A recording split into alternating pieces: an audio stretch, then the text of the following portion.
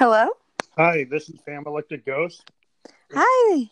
Good, so you can hear me. I'm just going to give a little brief intro. This is the Fam Electric Ghost Show, and we're talking to Sarah Gibson.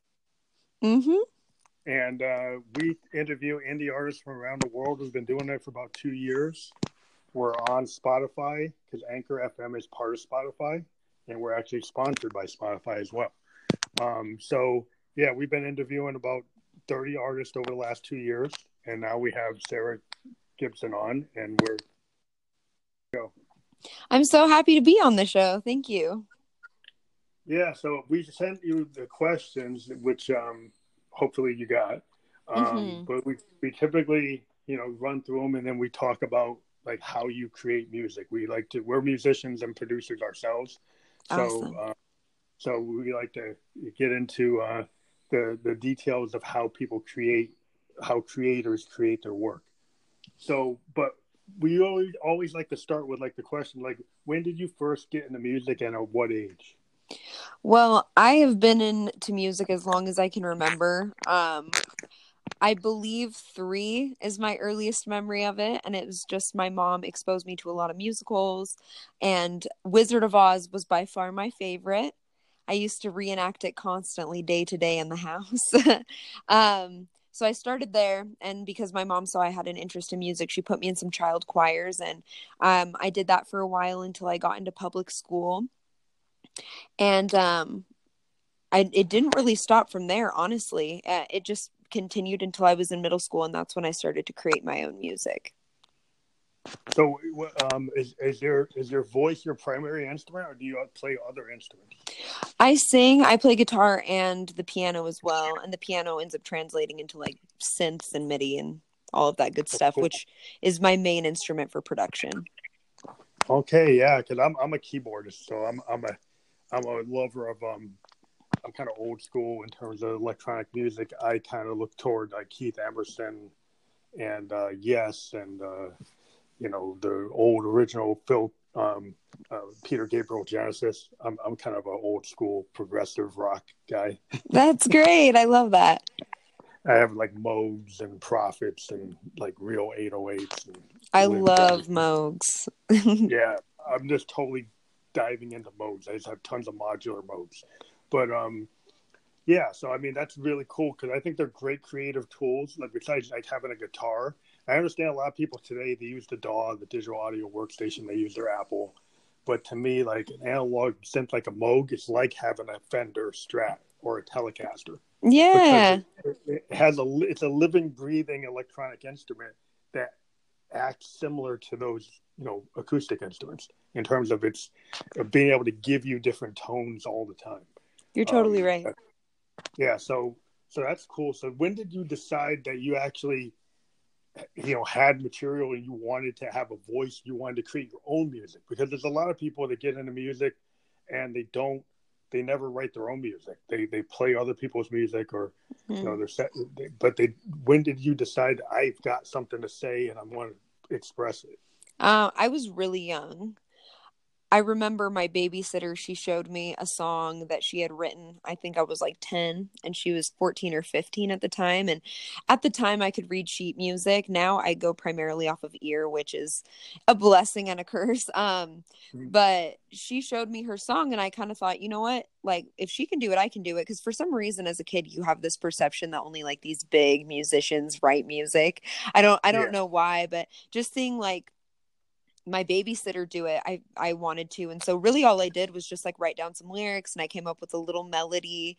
I wasn't really playing instruments too much at that time. Like I could play piano a little bit, but it wasn't anything all that impressive. And so I started to just like write poetry and put melodies to it. And then when I was 12 years old, I got my first guitar and I was writing music constantly. Like when I wasn't at school, I was writing music.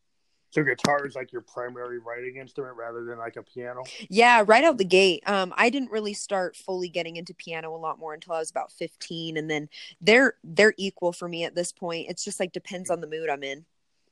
Yeah, because the piano, I was in a band, and what happened was everybody went and did their own thing, and I kept on going. Mm-hmm. And synthesizers allowed me to kind of be one man band like what Prince did. And Yeah. so I built a studio, and I just do everything. And because everybody stopped showing up, and I kept on going. But Mm-hmm. what I liked about the piano is that you can write the bass parts, you can write the melodies, you can write Yeah. everything. You can play drums, you can do every, string parts, everything, horn parts. And so I started on a clarinet, and Oh then wow.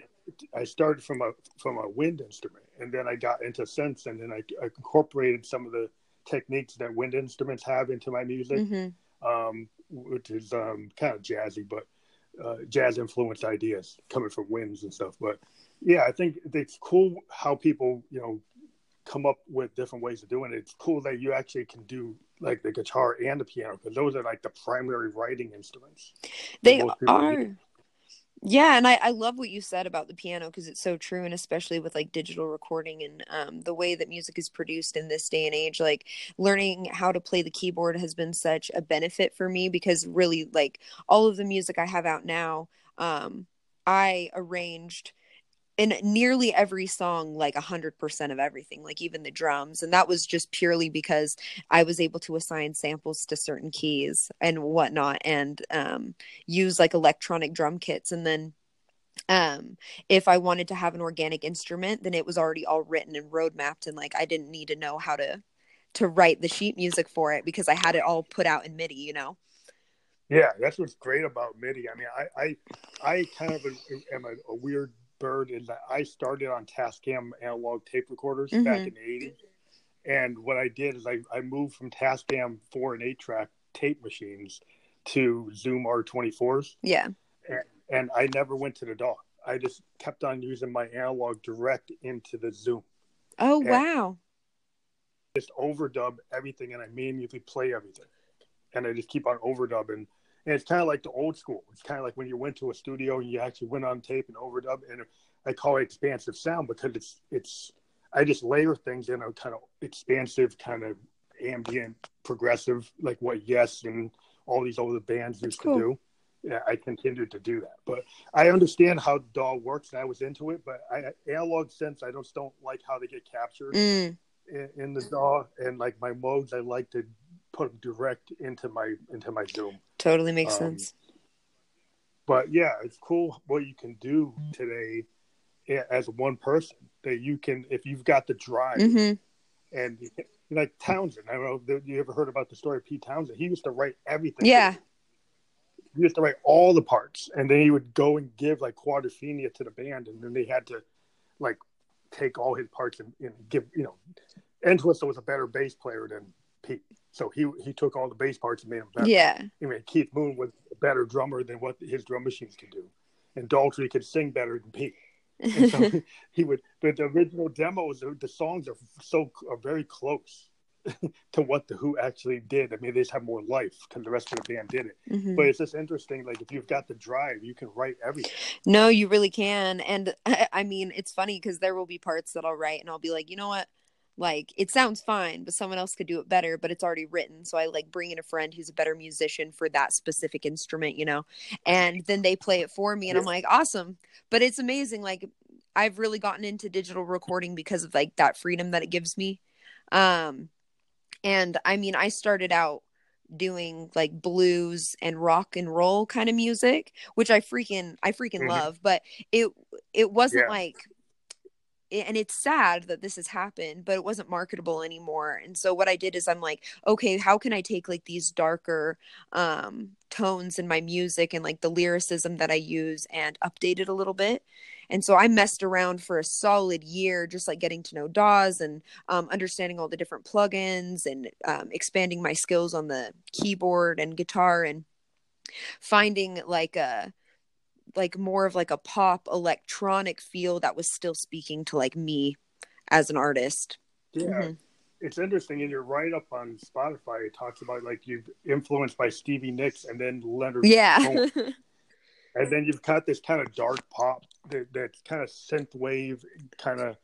I love, like, I think MGMT kind of has a dark psychedelic nature, and I kind of pick up that kind of thing that they're doing. They got this like Sid Barrett, Pink Floyd vibe, and you're bringing out this kind of darkness. And I'm looking at an album called Dark Ghost, and I kind of bring out this dark concept. And there's like dark wave, synth wave. Like dark wave is a little twist on synth wave, and it seems like you're kind of in that zone. Where you're bringing in a classic, person like a Stevie Nicks with the kind of pop crap. But then a Leonard Cohen is like that kind of experimental nature, which is cool. Thank you. I love that kind of like you're mixing like a lot of genres, like dark pop and hip hop and like a little new wave, and, everything. To me, that's where the music is headed when you combine genres. Is that what you find? Is like you came from blues, you came from that, and you found out that like Stevie Ray Vaughan went for years not being able to play Texas blues anywhere but Texas until he finally blew up and kind of forced it and forced people to come to him. But you don't always can't be like Stevie Ray Vaughan to force the genre to get back. Sometimes you got to slide into another genre. No, it's true. Like, I feel like genres are really starting to blur, and like I'll see country artists collaborating with hip hop artists, which for me, like, that's weird for me. But that's big nowadays. That's a big it is a big new thing. But like I feel like pop and hip hop, they work together really seamlessly. And for me, like growing up with like rock music and metal and all of that, I have such a love for guitar and electric guitar. And so I'm like trying to integrate electric guitar in with like this more modern version of pop music and hip hop.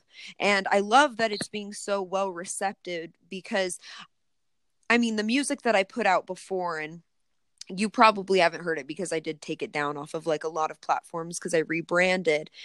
It was very retro, and it was recorded in RCA Studio A in Nashville with musicians that have played with like Dolly Parton and like the Eagles. I love like Flying Burrito Brothers and Eagles, and I mean I'm a big fan of like classic rock. But I know that genre is not well received anymore, so I understand the direction you're going. Yeah, but I mean, it was awesome. Like the experience was awesome because that album, or I guess it was an EP at the time, like that wasn't recorded digitally. Like it was all analog, so it had such a warm, like retro feel to it. I would probably want to hear that. Yeah, I would be happy to show it to you. It's a bit of a departure from what I'm doing now for sure, but it was nice to get a chance to record that kind of music. But when I put it out and I saw my demographic was mainly people like my parents' age, that's totally fine. But like the main consuming public is going to be like in their late teens, early 20s, and so I was missing out on the majority of the market. And I thought, well, like I love music, it's my passion, like I do it because I care about it, but I would also like to make a living at it, and so I had to evolve. Yeah, you got to make the right decision. It's like a lot of times as an artist, I just did soundscapes without a vocal. Oh, cool. And then I came up with the idea of creating my alter ego, Josephine Electric, which is like a created voice through a vocoder. I use the Roland. I love vocoders. To change, I use a VT4 that actually changes me into this like a soprano sound, and it makes me have a female voice. And I created a whole mythology around my band that has a lead singer named Josephine Electric. That's cool. And she's a ghost, and it's a whole band of ghosts, and she has a sister named Stephanie, and the whole band is like kind of like the Gorillaz, this idea of like a fictional band. I love that. But when I did that, I went from 1,200 listens on SoundCloud to now I have 90,000 listens. Wow. And then I got picked up by Anchor and Spotify to do this podcast because they saw what I was doing. Yeah. And so it, and then I got a record contract with Bentley Records. That's so sick. So it's just I changed, and I never wanted to sing. I was just a player. I was just I was a musician. I didn't sing at all. And then when I finally took the step to create that character, now I got to this point, which is weird. Like sometimes you have to transform, to get out there. And it wasn't like a business decision. I just kind of was a happy accident. I was playing with my machine. And I said, where'd this voice come from? Yeah. And I just kind of doubled down on it. And said, that's a feminine voice coming out of in my ear. And I'm like, okay, I'm going kind of imagine what I think the female side of me would Mm-hmm. do, and I created this whole idea, and it kind of just blew up, you know. And so you never know. It's like sometimes you have to change. You know, to me, it's like what happened with Bowie. You know, Bowie was David Jones. He couldn't get any Yeah. traction. When he created Ziggy, he got all the traction in the world. It totally. Then he kept on creating Yeah. characters. You know, Aladdin Sane, the Thin White Duke.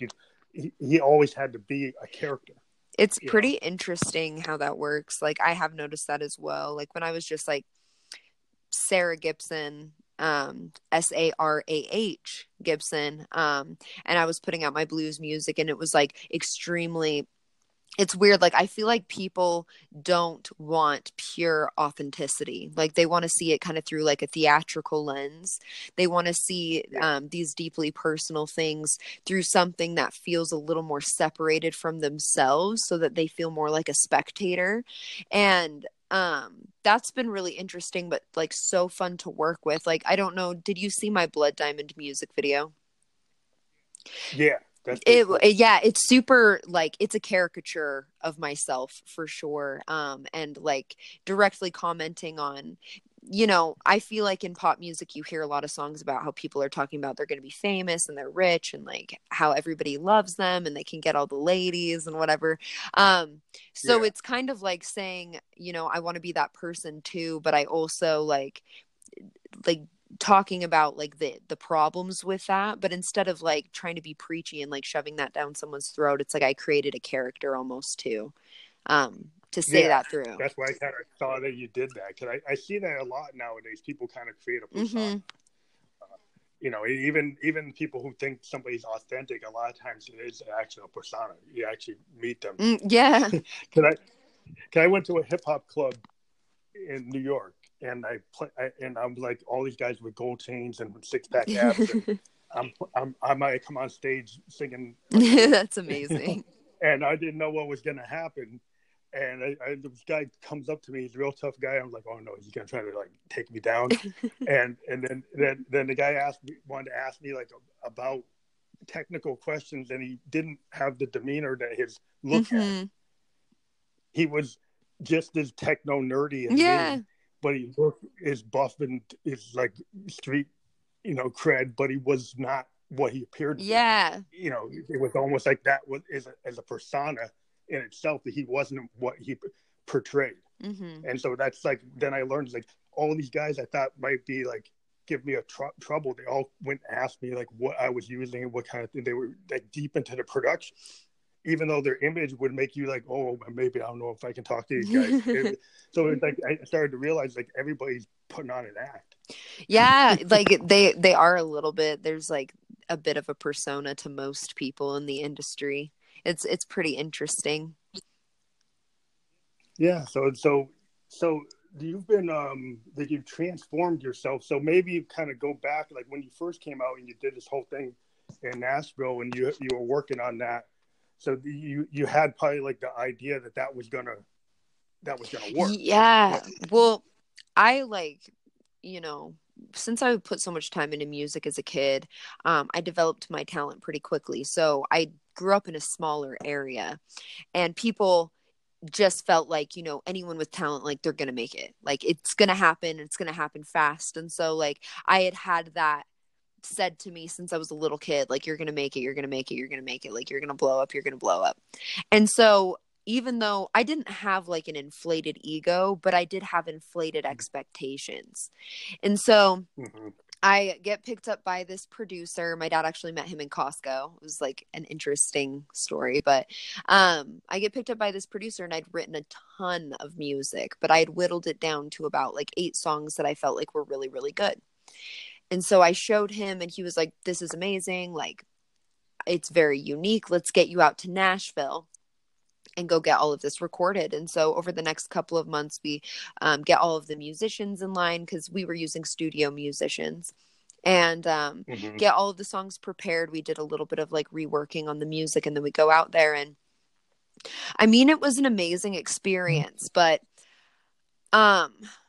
I met with a lot of executives, like the president of ASCAP, Songwriting Association, and like the Nashville Songwriting Association, and all these different artists, and like the head of the RCA Studios. And I very soon got the understanding that I was to be used to like mold into like a money making machine. It was like, oh, they wanted to turn you into the next like Shania Twain, or turn you into like a pop star. Well, yeah, more like into a country star. And for me, it's like, I don't have any problem with country music, but that's not where my like heart lies as a musician. So they wanted to kind of transform you into like the Dolly Parton part 2 or something. Yeah, well, namely Taylor Swift, really. That was like the word that kept coming. That was their target, to make you like a clone. Yeah, make me a clone of Taylor Swift, because I was young. Like, I was 17 at the time. I was really young. Yeah. And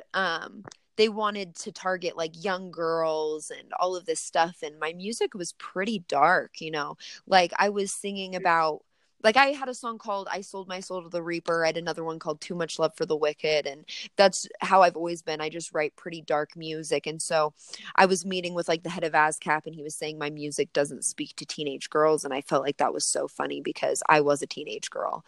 Well, it's a different type of teenage girl. They might listen to like Nirvana or Pearl Jam, or they might listen to like Judas Priest, or Iron Maiden. It doesn't mean there aren't girls who listen to that. Exactly. But they have a demographic they want to hit. Mm-hmm. And I guess that Taylor Swift demographic's not listening to Iron Maiden. No, they're not listening to Iron Maiden. And so, like, even though I found like such an appreciation from these people, like they appreciated what I'd done and like my talent, there wasn't like support for what I was doing at that time. And so I was in like a very combative atmosphere the whole time I was there. And like the recording process itself was like absolutely transcendent with the musicians I was working with. I'd never experienced anything quite like that. So it's going to school. It's like you're going to college. Yeah. You're learning. Yeah, I can understand that. Yeah. No, it was beautiful. But then like I get out of that, and there was a lot of turbulence in like the direction that I should go, like with marketing, and people were constantly telling me to change my image. And my parents were kind of the same way, because like I adore them and they've been a huge support for me, but they felt like, oh, these people have so much experience. And so like no one was in my corner. It was really hard. Yeah, everybody wanted you to. Yeah, well, it's hard because like when you want to do the darker stuff, like if you want to go the Kurt Cobain direction, people are like, well, look what happens when you do that. Or like Evanescence, you could be like Evanescence or something. But they have a big, you could argue like that was a big, a lot of people like that. So you can go darker, and it can. But there's always these people that want to change and mold an artist. They always want to take somebody and turn them into the next, Beyonce or the next Taylor Swift or the next Van Halen. It is always clones of every band that hits it. The famous one like Monkees. Yeah. The Monkees are like a clone of the Beatles. Yeah, you find something that works. Yeah. But then, you just run it to death, and then ends up being like disco. It dies because you run that genre too much. And, I think like EDM is kind of running into that, where the structure was so tight, and it had to have the drop, and it had to be that way. So we get how many songs that sound the same, and then it ends up dying like disco and getting put into the retro bin. Because if you get too much of the same thing, they eventually burn it out. Yeah, and people like they know what they're going to hear when they listen to it, like in a way where they're not getting surprised. Like, when I listen to a song and it surprises me, that song goes on my playlist, and I'm not saying like everything I listen to is super unpredictable, because I like some mainstream pop and whatnot, just like everybody else. Like, it's fun. But I always love to get surprised by music. And I felt like anything unique about me when I was in Nashville, it was like everyone was telling me how unique I was and how awesome my music was, and then wanting to change everything that they supposedly found so unique and awesome. So when and so when I finally was able to separate myself from that situation, it was like a 4-year long ordeal, because I was like contractually obligated, and all of this fun stuff. Yeah. When I was able to separate myself from that, my parents, it was like, not only did I realize that direction wasn't fruitful, because like, one, I was like, my music after it was recorded and with all of the opposition, it had turned into kind of like a mutation of like my music plus like some like weird country remix kind of thing. So it wasn't Mhm. what I had hoped it would be, and it wasn't, I don't think, it became even less marketable in this weird compromise that we came to. So I decided to separate myself from that, and I was like, I will always be a blues and rock and roll girl for sure, but how can I like incorporate that in a way where it's like I'm able to separate myself from this crappy past experience I've had, and also play into the more modern influences that seem to be working a little bit better, and that audiences seem to be relating to a bit more in this day and age. Yeah, because I mean, when I'm looking at Crushed Velvet and I was listening to it, it kind of like Evanescence, and Evanescence comes to mind, and a lot of the kind of dark wave kind of sound that I've heard, and not exactly what some of the synthwave bands are doing, but it has like I can hear the Stevie Nicks influence, I can hear Cohen, I can hear you actually breaking out of what you had described what your first album was. You're actually truer to what you want to do. Yeah. Like the darker is coming through. Like the metal influence is being kind of morphed into this new kind of synth kind of dark wave. Yeah, Maybe. like I like to take so like Metallica for me is a huge inspiration. I like to take those structures, like the structures of those songs and the chord progressions and the keys that they're played in, and I Mm-hmm. like to interpret that into like electronic music. So for me it's like I can listen to metal and I could listen to that back to back and hear like where they overlap, but then they're still like distinctly different from each other. So it's been Do you find when you're but do you find when you run with a lower BPM that you can kind of get more expansive or more ambient? Pardon? Like if you do like the beats per minute, when you slow it down, Yeah, when yeah. you actually make things, then you kind of can stretch things out and it becomes more ambient, more psychedelic, more you know, uh, like atmospheric kind of sound to it. Yeah, no, for sure. People always get after me with the low BPM because I mean, I'm in the pop genre, so people want to hear something that like slumps and it hits, and you have like this breakdown in the chorus and everything. But I really like the lower BPM because like you said, I'm able to create like a landscape instrumentally. There's so much more room for that, and there's more room to like put in little tidbits and hear them and appreciate them, because when I write music and I arrange songs, I want to like see a landscape in my mind. Like I want it to take me somewhere visually in my mind. Like a sound painting. Like Hendrix described Electric Lady as a sound painting when somebody asked him what it Yes. was.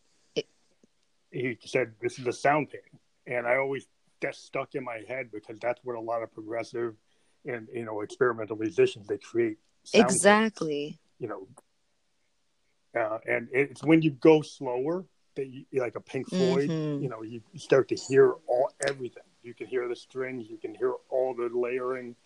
Because if it goes so fast, you have to put your headphones on to hear what's going on. And then you might miss it because it's going so quick. But when it's slower, then everything kind of comes out, and you can kind of, hear all the different levels of percussion and things that you do as a musician. You can really build like a It's true. painter layers, and an artist that's really thinking about how they want to present. You tend to have a lot of layers. Mm-hmm. No, it's really, really true. And like the interesting thing about it is I feel like when it's slower and you're able to have a little bit more of a concept of like a landscape and um fill, I feel like you're not filling in as much space. Like you allow a little bit more room.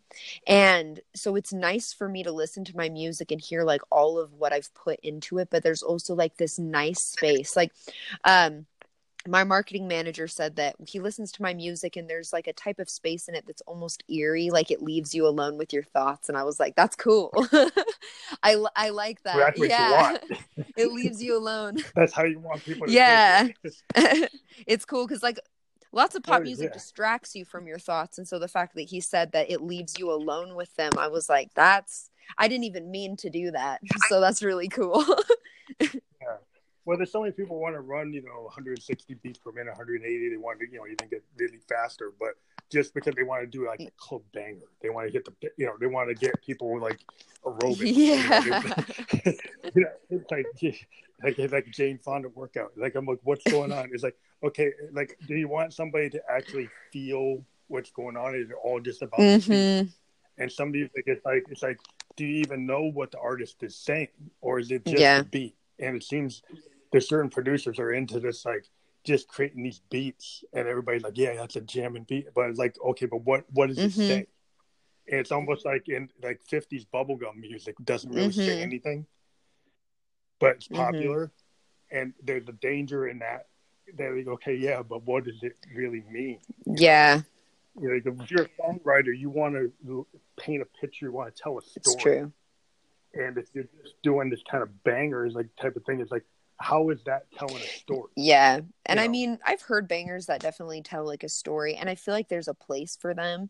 Like when I listen to a record and it's like, it has kind of an ebb and flow, and like it goes up tempo and then lower and it slows down. It's like, I think a lot of modern pop albums are super front loaded. So like you get all of like the hit singles and the bangers in the front.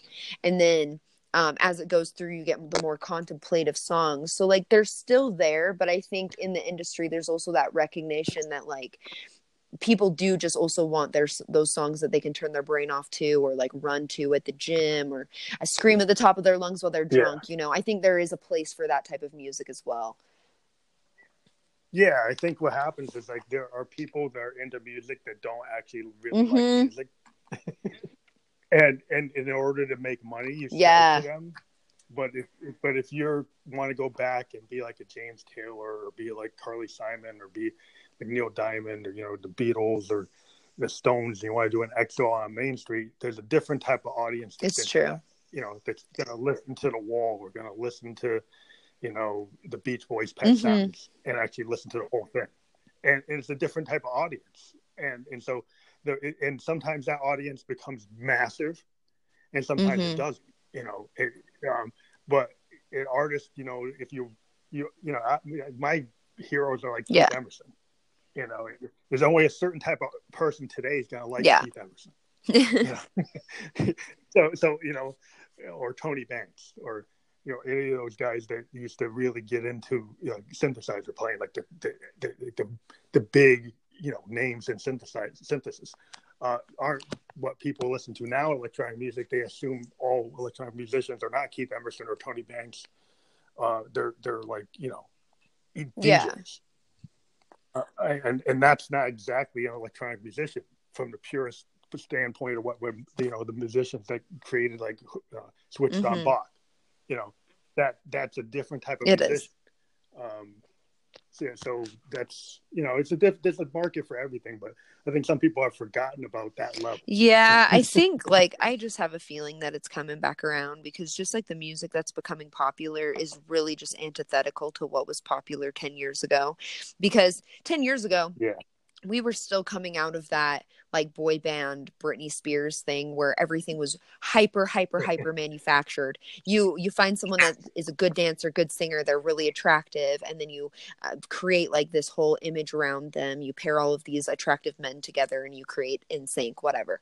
And so we were just barely like starting to roll off of that. And then we're getting more like pop punk type of music. Like Plain White T's was there for a millisecond, but like that kind of music started to happen. And now I think everyone's sick of that. It's like, we've seen that, we've heard that, we know that's not real. And so even though the music that's coming out is like, you have the mumble rap kind of thing going on, I think that's just like the anti-music. It's like people are sick of hearing what they've heard for the last 20 years. And so it's like, let's put out something that like doesn't necessarily appeal to the people that are over the age of 25, but it's like, okay, this is for us. Like, we're taking that back. We're saying, hey, studios, like, you don't have the power over us anymore as consumers. So it's interesting to me. So I think right now how everything's kind of ridiculous, like the song that broke the record for Thriller as like weeks in the number one slot was Old Town Road by Lil Nas X or whatever, and that was just a silly song inspired by a video game. Yeah, it's kind of like it's kind of like a 1950s. Yeah, exactly. But it was just silly. Silly kind of nonsense thing. I like them, you know, like how much is that doggy in a window? Like, you know, it doesn't really mean anything, but you know, it's catchy. So you're like catchy stuff. So you make kind of catchy songs. It's not bad. I mean, people like those. I mean, they like these little 2-minute, 3-minute songs. We're like that, but yeah, what's interesting is like oh, you're breaking up a little bit. Profit, they all came back to life, and now there are people all over the world using like modern versions of the modes in the Prophet 5, and they're like, you're breaking up pretty bad. Yeah, like an 80s, you know, band, like a New Human League. And there's that kind of thing going on. You got bands like Sleater Kinney, which is like the Riot Girl band, you know, and then they're outperforming a lot of male rock bands. Riot Girl. Yeah, the Riot Girl kind of like their newest album is a mixture.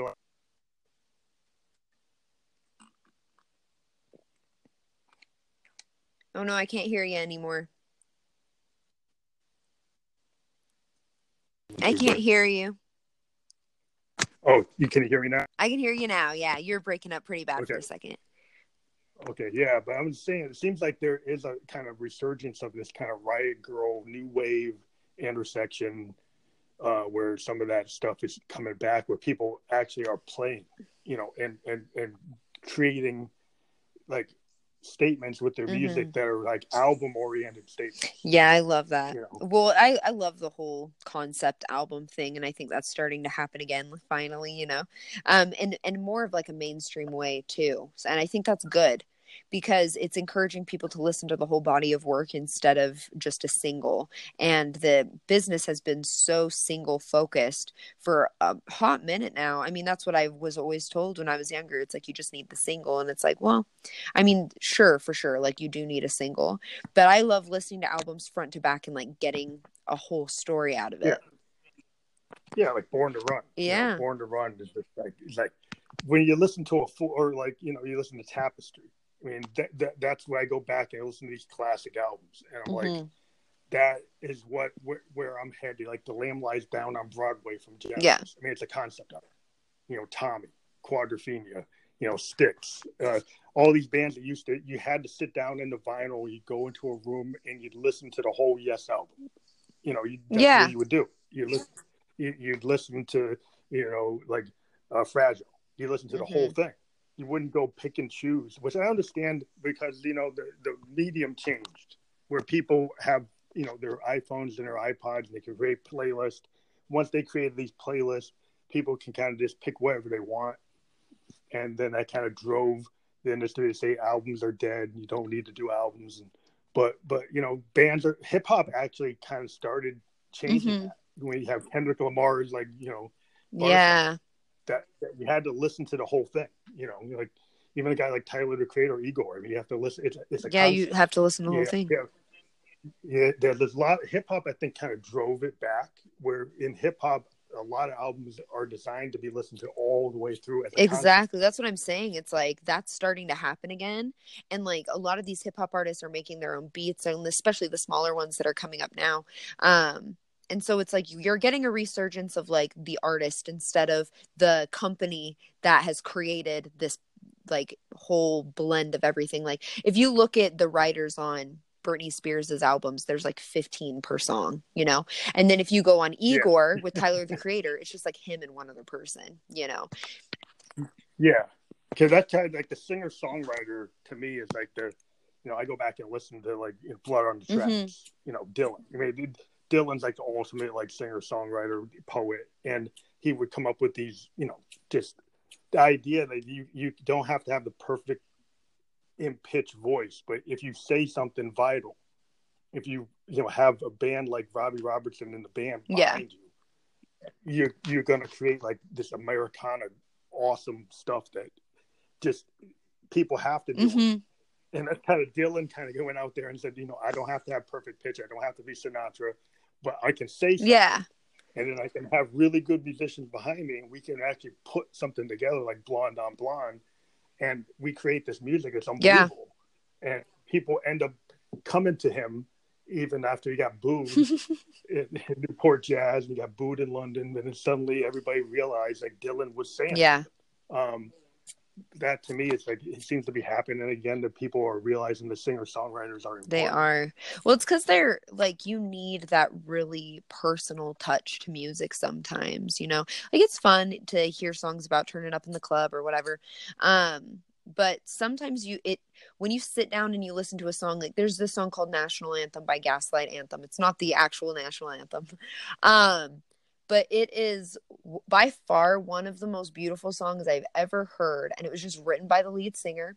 And it is so different than every other song on their album. It's just guitar. Like you have a little bit of percussion, that type of thing. But it tugs at you because the words are what is meant to be listened to in that song. It doesn't have this huge accompaniment that's supposed to get you up and moving. You're meant to contemplate it. And goodness, like I've listened to that song probably like 300 times and it still moves me. Like there's certain songs that will do that to you, and I feel like it's always the songs that come from such a deeply personal place, like with the fewer people involved. Yeah, if you have a mix, like this is the problem I think sometimes with like the DAWs, is DAWs will tell you like if you have key changes they're like are weird, they'll tell you get rid of it, and the thing is like if you go back in the history of rock, in our history, a lot of music, there's a lot of bands that did a lot of interesting key changes that if they ran through a DAW, they would get rid of it. Yeah.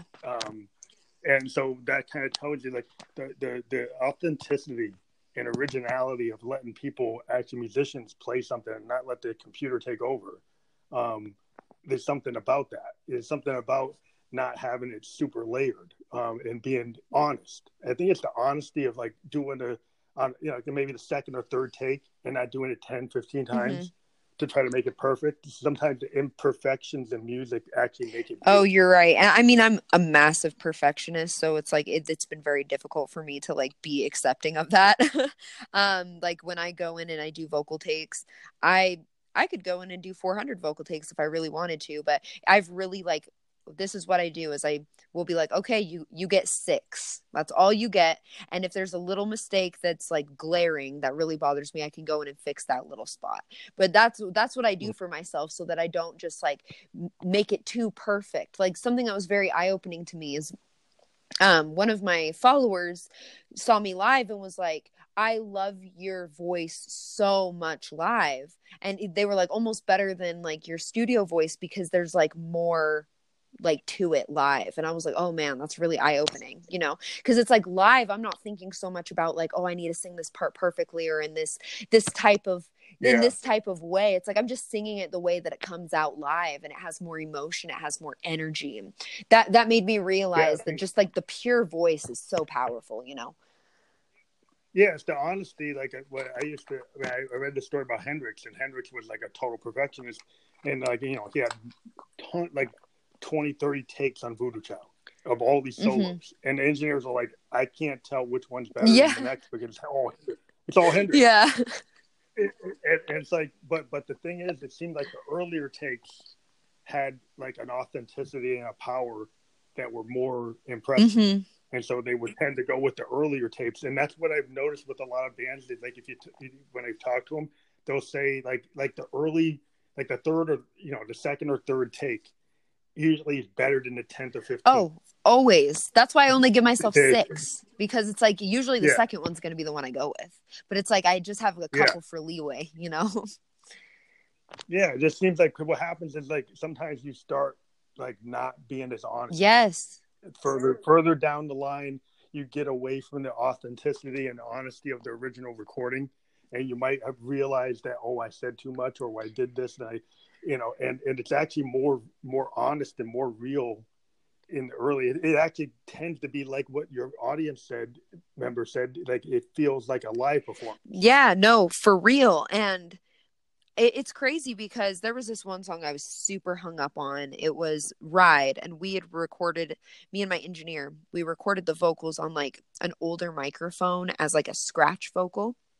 And so we got a nice like Neumann U87, and we were re-recording all the vocals. But for some reason, that song I could not get to sound like anywhere close to that first recording. And it's not like it was like it sounded bad. It was something about the emotion and like the delivery of it, because that was the first take. It was a one take, that vocal. And I was getting so frustrated, and I was like, I don't get what the problem is. And my engineer was like, when I hear you sing this song for like the 9,000th time, we've been trying at it for days. He's like, I don't believe what you're saying the same way that I did the first time you sang it. And so I was like, you know what? Maybe it was recorded on an older microphone. It's not as high of quality, but he was right. Like, I believe that take more. Like, I listened to it and I'm like, that is the take.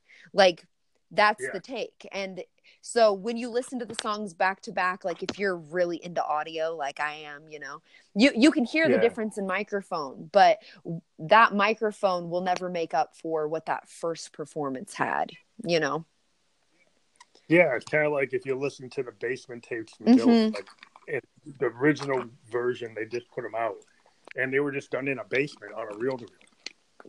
But the original Basement tapes that they put out, like with the band, they sound so impressive, and they're not recorded with very high fidelity equipment. But the honesty of those recordings is like pure Americana. Dylan and the band, this Canadian band playing Americana music in this strange kind of mix. But it sounds so real. It sounds like even better than the studio version of the tapes.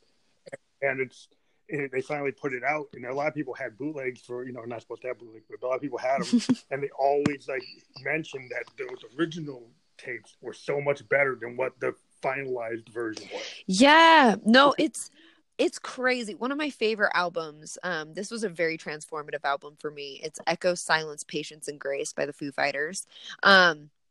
That was recorded in a garage. And holy cow, it's just so lovely. Like, it doesn't have that corporate touch to it, you can just tell they sat down and they wrote it, and there was no one over their shoulder telling them to change specific things. And man, I went to the library, and I just saw it, and I had listened to the Foo Fighters a little bit on the radio or whatever, because I'm pretty young. I'm 24. So like the Foo Fighters were like a little bit out of my age range, I guess. And so I go to the library and I just see the cover, and I was like, why the hell not? Because it had a missile on it. And so I thought that was cool. Yeah. And so I pick it up and I take it home and I put it in my CD player, and it was like immediately, like I listened to the whole album twice in a row, and I was just sitting on the ground and I was like drawing. And nothing that I had listened to on the radio, just on the radio stations I was allowed to listen to, it really like tugged at me the same way that this album did. And so I just got into the habit of like going to the library every week and getting albums that I had never listened to before, that I didn't recognize. And that's how I found such a massive love for like Metallica and Led Zeppelin and all the bands that just became like top 10,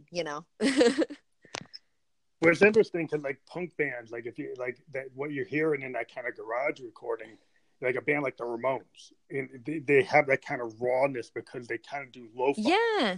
Bands like Husker Du or Replacements, back in the early 80s, like early 90s, there was this whole movement of like pre-grunge with bands like Husker Du and, Replacements. And they just had this like, a lot of Camper Van Beethoven. They had this like sound. There was this indie college radio sound, like REM. All these bands were like living in this zone.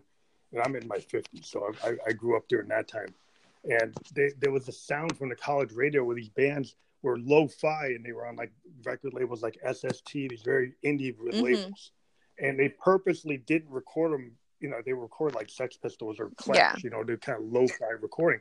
But it gave a lot of authenticity to the sound. And it was weird when a lot of these bands got signed to Warner's. Mm-hmm. Like Husker Du got signed to Warner's, and their Warner Brothers albums were good, but they didn't have the authenticity of their SST. Yeah. Because their SST recordings were done at this kind of lo-fi garage basement level. They had one album they did in a warehouse. They did it in 48 hours. I love that. They did first to second take. Everything was first, second take in a warehouse. Love that. And they just ran through it. And it's like a double record. But it has more authenticity than anything they did for Warner. Yeah. Just because it's a pure punk album recorded like in a punk aesthetic. And well, exactly. It's sad that like in the pursuit of perfection, a lot of times labels, they take out everything that like the audience actually loved about the music, and you see that time and time again with like band after band after band, and people call it selling out.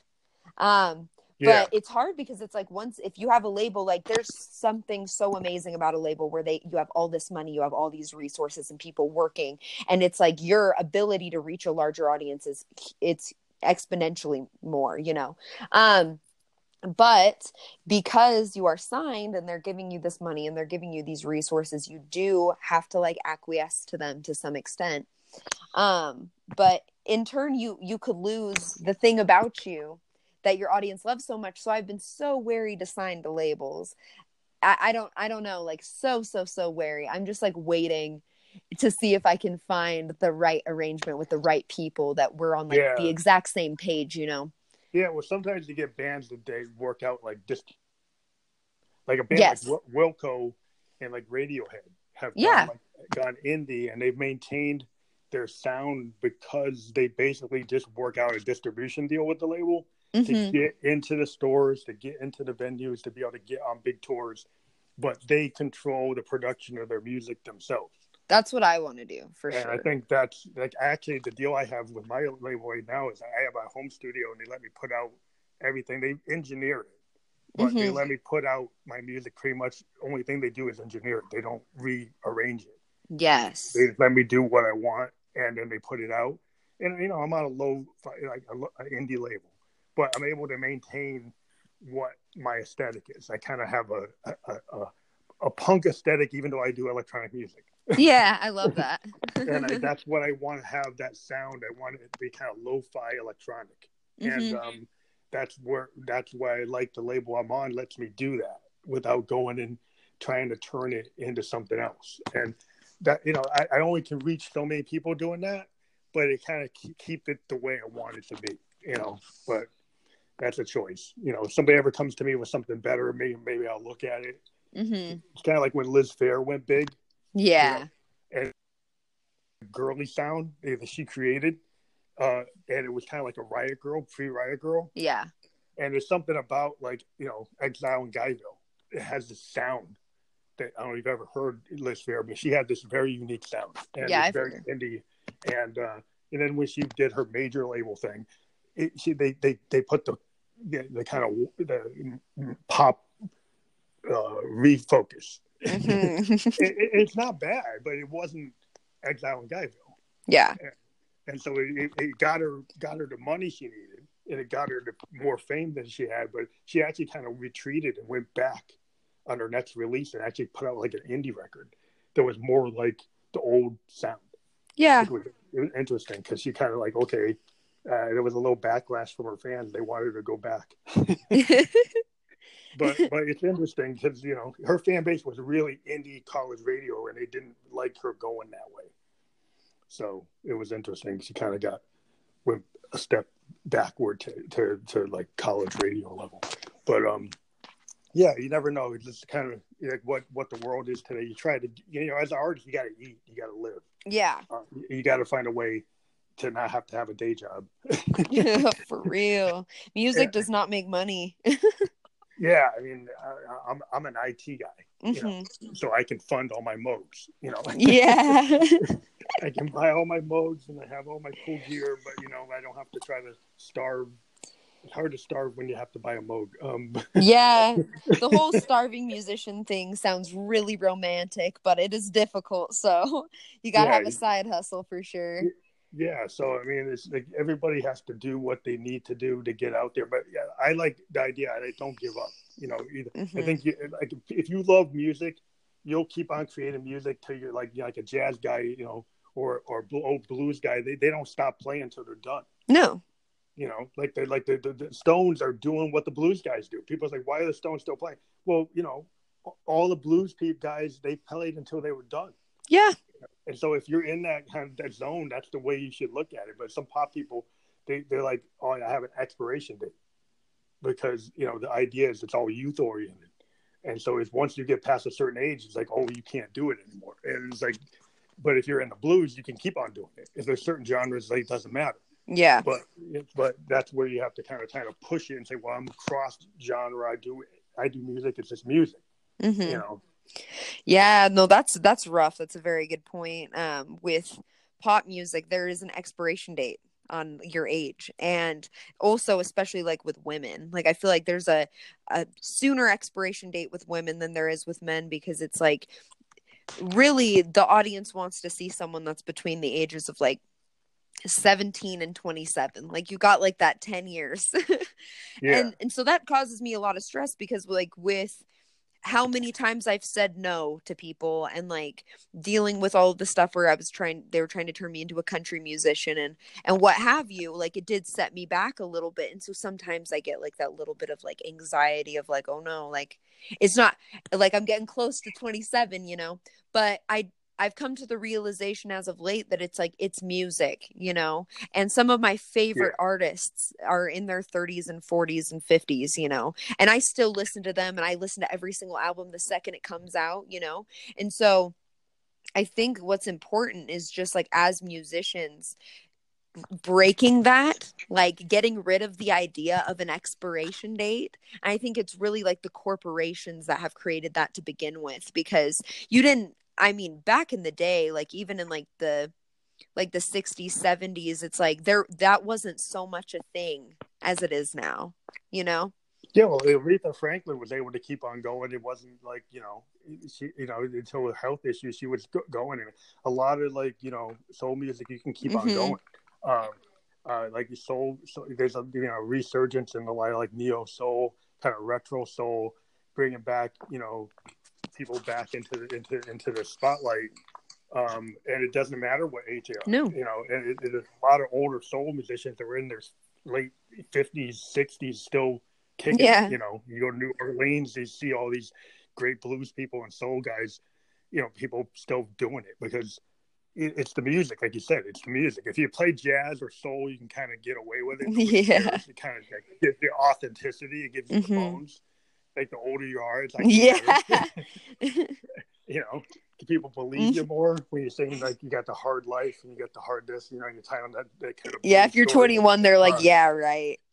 Like, how could you have such a hard life? Like Jack White would kind of carry that off. He's like a young guy and he's channeling the blues, but you're 22, Jack. Like, you know, like when he was doing it, it's like, okay, you're not BB King, you know, you're not kicking off like Curtis Mayfield. You're not, you know, but you know, it's interesting because like you said, the female artists are kind of putting that, but it's cool to see a band like Sleater Kinney Hmm. still kicking it, and they're not in the age category that a lot of record companies would say, well, you guys aren't Yeah. done. And they just put an album out that shows they're not done. I mean, a 4-star Rolling Stone. You know? Hmm. So that's pretty impressive, and I think that should be kind of cool for a lot of women artists to see that they created that riot girl genre, you know, and they're still kicking. No, it's amazing. Like whenever I see female artists that are kicking it and they're like a little bit older or even like coming up in their 30s, I'm like, "Ooh, that's like a relief for me a little bit," because you know, it's like there is that leeway in like blues and jazz and soul music and all of that, but like with pop it's like super sexy, Yeah, and they want to yeah, you got see a some. diva. Yeah, you want to see like a diva. It's so funny. People are always telling me they're like, you need to be like a queen and like this big diva, and I'm like, that is just so hilarious to me. Like knowing myself, it just like makes me laugh a little bit. But I do understand like why people want to see that. Like Or they wanted to be like Lady Gaga and kind of carry that off. Yeah, and I love Lady Gaga. Don't get me wrong; like she has such a powerful No, voice, but yeah, she's cool. I mean, because she tried to do it straight like Bowie, and it didn't work. And then she created like a Bowie-like persona. exactly. You know, It's funny how you have to do that. So the way I've kind of skirted around it is just it's like I become a bit of like a character of myself or like a caricature of what I'm singing about. And for me, that's I can separate myself from a little bit more. Because like the idea of being a character, man, for so long that really like bothered me, or the idea of my appearance being the reason why anyone would be interested in me and my music, like yeah, all of these old guys telling me that I needed to like sex up my appearance and all of that. That was rough, but yeah, but it is true. So if I can be like, okay, well, this is a character that I'm using for this song, it's easier to do. Well, yeah, the cool thing about going in the dark wave, you could kind of go into this kind of gothic vampire, not the have to go that way, but if you go in dark wave, you can do things that kind of have a horror-esque, Alfred Hitchcock vibe, and it doesn't really matter if you use, all kinds of, visual cues or themes that would matter your age if you can carry off that kind of, an Elvira look or like an old school Alfred Hitchcock, Twilight Zone, Outer Limits kind of black and white look. There are things you can do that you could keep on presenting. If you're creative, you could present an image that doesn't necessarily have to focus on you. Exactly. And that's kind of like the goal that I'm setting out right now, like with the Blood Diamond music video. Super just like jarring and kind of creepy.